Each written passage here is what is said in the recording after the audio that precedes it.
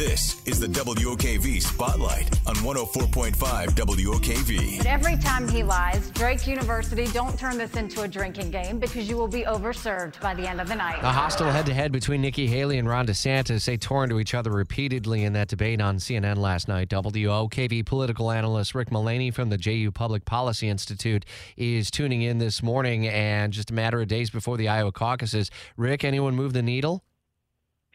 Good morning, Rich. Well, it was an interesting debate because they did go after each other. And then your question, did they move the needle? I think they were both speaking different audiences. A couple observations. First, they really went after each other in very personal ways. And you saw Governor DeSantis say that she was a mealy-mouthed politician. You saw Nikki Haley say that he was a liar and that he had squandered $150 million in campaign funds and had nothing to show for it. I thought it diminished both of them. There were fewer policy clashes and more about personality clashes. This has advantaged Donald Trump. So one of the observations is that Donald Trump is in a dominant position.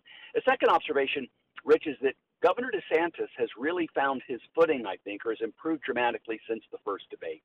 And it started, I think, with his debate with Governor Newsom. He's now more comfortable, and I think overall he did well. But his audience is that more socially conservative voter in Iowa. Nikki Haley is a very talented debater. She certainly saw that. You saw that in the first three debates.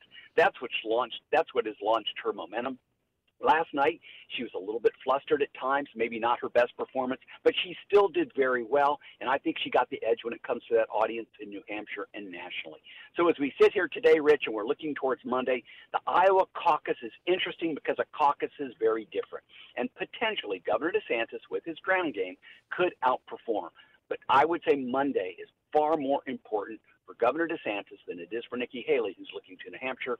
Monday will be very, very important for Governor DeSantis. What does outperform look like for DeSantis? Well, I don't think it means winning. There was a time when he was talking about we're going to win in Iowa. If you look at the polling, he's more than 30 points down to Donald Trump. If he can outperform, certainly if he were to come within 10 points, that would be a very big outperforming of expectations. If he came within 20, he would say, and he keeps Donald Trump below 50%, he could say you can still consolidate in the future. But the stakes for him are high because he has spent so much time there. He has focused his money and energy there, and the socially conservative evangelical vote plays more to his strengths. He will be most likely in last place in New Hampshire.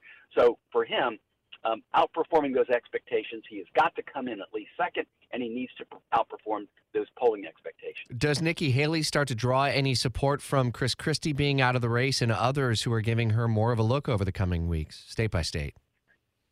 I'm not so sure in Iowa, but clearly so in New Hampshire. And in fact, one of the most dramatic terms may be as you turn to New Hampshire, Nikki Haley has a chance to pull an upset. She could actually win New Hampshire.